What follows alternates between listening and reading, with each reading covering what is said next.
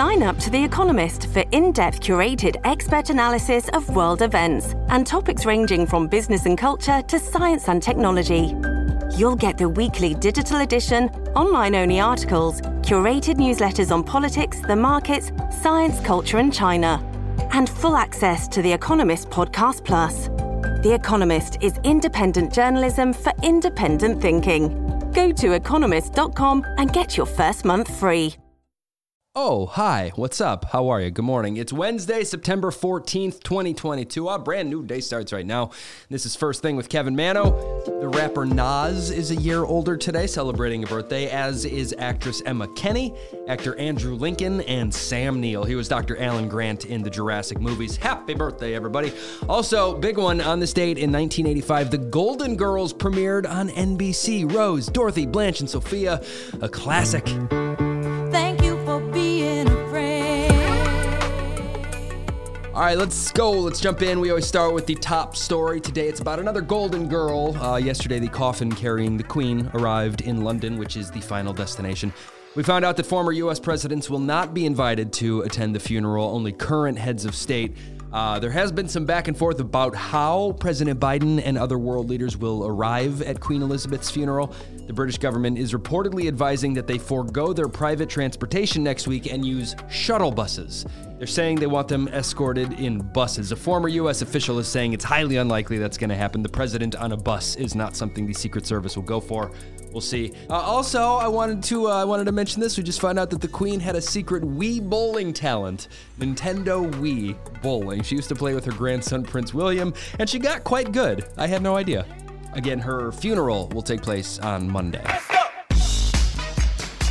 On to a few sports stories now. LeBron is getting ready for his 20th NBA season. We just got some paparazzi footage of him working out on a yacht in Italy. Stars, they're just like us.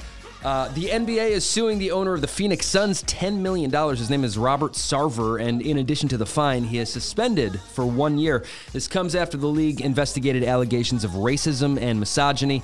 The NBA said that the $10 million will be donated to organizations that address race and gender-based issues in and outside the workplace. This one is intense and seems to be still developing, but the headline is text messages from 2017 reveal Brett Favre's involvement in a welfare scheme. The former Mississippi governor, Phil Bryant, seems to have funneled welfare funds to Brett Favre to help him build a volleyball stadium at the University of Southern Mississippi.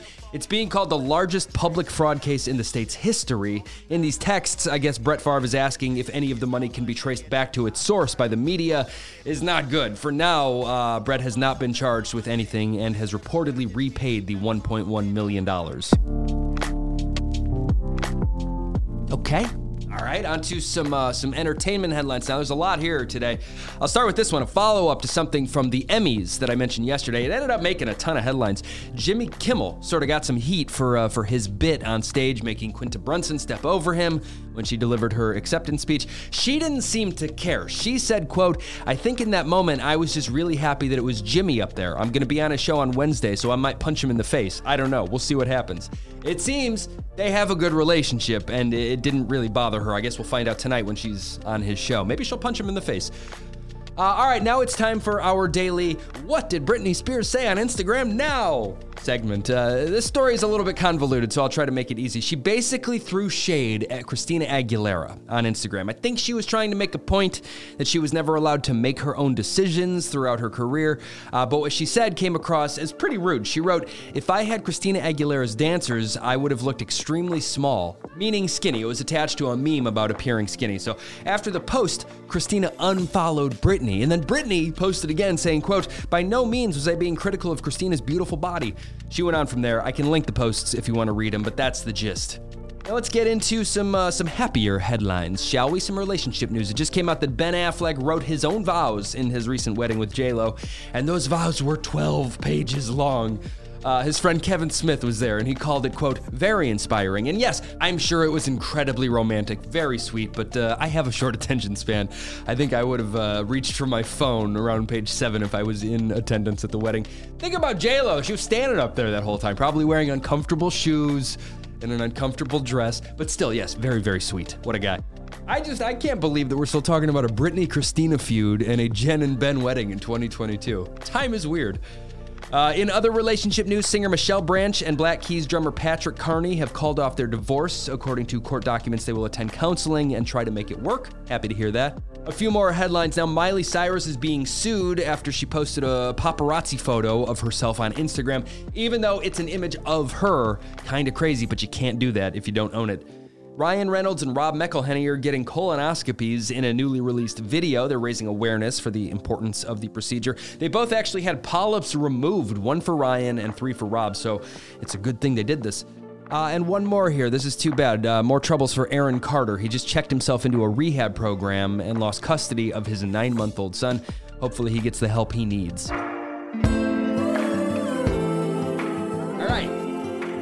On to some movie and TV news now. I've got a couple non-Disney related trailers up in our Instagram stories right now at First Thing Pod.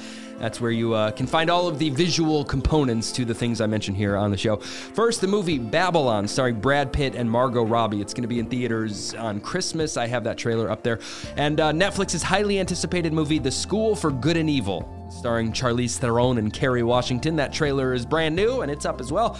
In TV news, following the passing of the Queen over on Netflix, The Crown's viewership has shot up 800%. There are currently 4 seasons of the show out there, with season 5 coming in November. I want to go back to the Emmys for a second. I said on Monday before the show that I was pulling for Better Call Saul. I wanted the show to finally win an Emmy.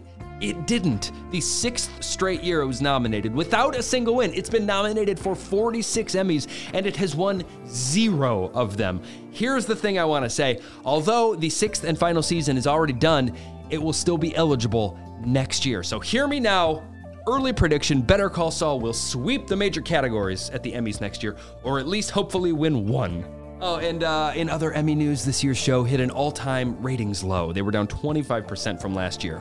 And lastly here, another video I have posted in our Instagram stories. A lot of people are doing these Little Mermaid trailer reaction videos with their kids, and the best one I've seen is up in our Instagram stories right now. You have to be patient. It's like a minute long, but it's so good. At First Thing Pod to see that. What is on TV today and tonight? Well, it's Handmaid's Tale release day. Yes, been waiting for this one. Of course, now Allie and I are faced with that very modern dilemma. Do we start it tonight and, go week by week, have to wait a week between episodes, or do we wait? Or we just binge them all when they're all out there? I don't know. We'll figure it out. Anyway, the 5th season premieres today on Hulu. It's a dark show, but it's a good show. The 5th season finale of Password is on NBC tonight.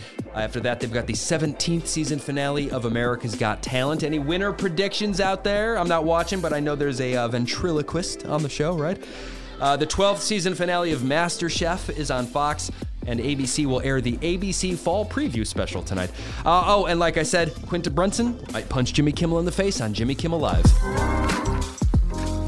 All right, onto some music headlines now. Demi Lovato isn't feeling too well, guys. She's currently on tour, and on Instagram she said, quote, "I'm so sick, I can't get out of bed. I can't do this anymore. This next tour will be my last. I love and thank you guys."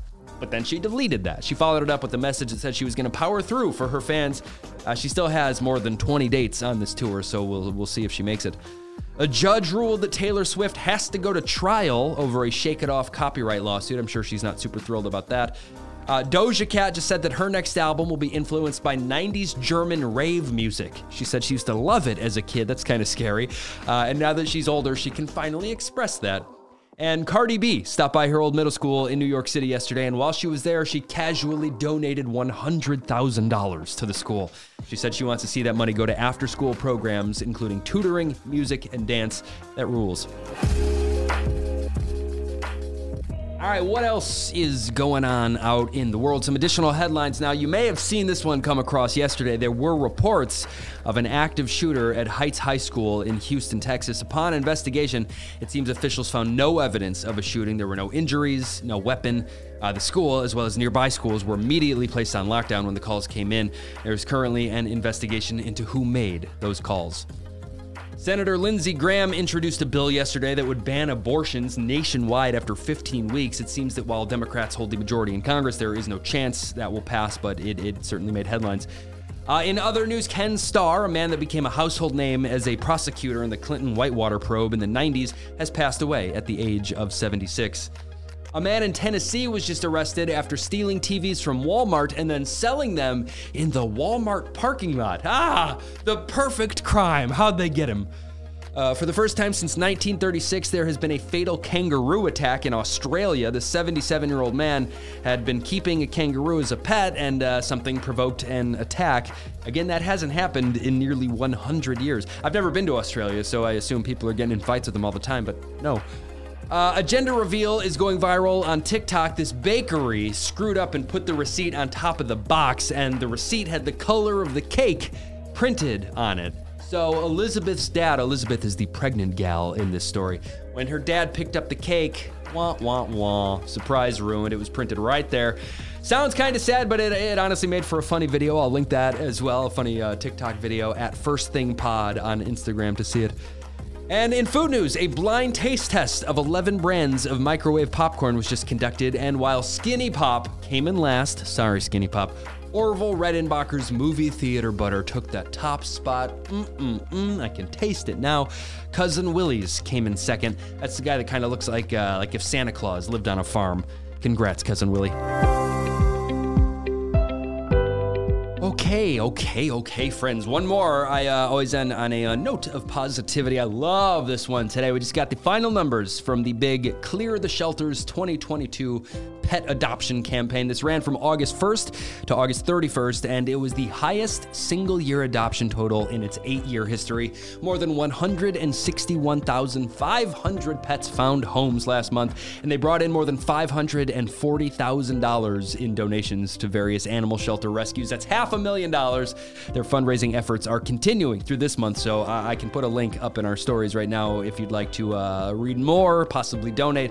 This is such great news. Again, that number, more than 161,500 pets found their forever homes. Love it. And the show is over now. The show is over now. All right. Thank you for being here, friends. Appreciate you starting your day with me. I really, really do appreciate it. I started the show just kind of an idea in my brain, and it's growing, and I love that. I'm so thrilled for all of you that listen and spread the word. Tell your friends. On Instagram, I saw Natasha Bivens post about the show. Thank you. Emily Diaz-Kempf, you as well. Sarah Jordy, thank you so much. And Laura Palmer, you all rule. I know some of you are posting about the show, but if you're a private account, I can't see those. I apologize, but I appreciate you. Anyone that's telling anybody, I cannot thank you enough about the show. I need you. Thank you for being a friend, as the Golden Girls said all those years ago. I'm back tomorrow to do it again. Take care of yourselves. Have a great Wednesday. Please tell your friends about this show.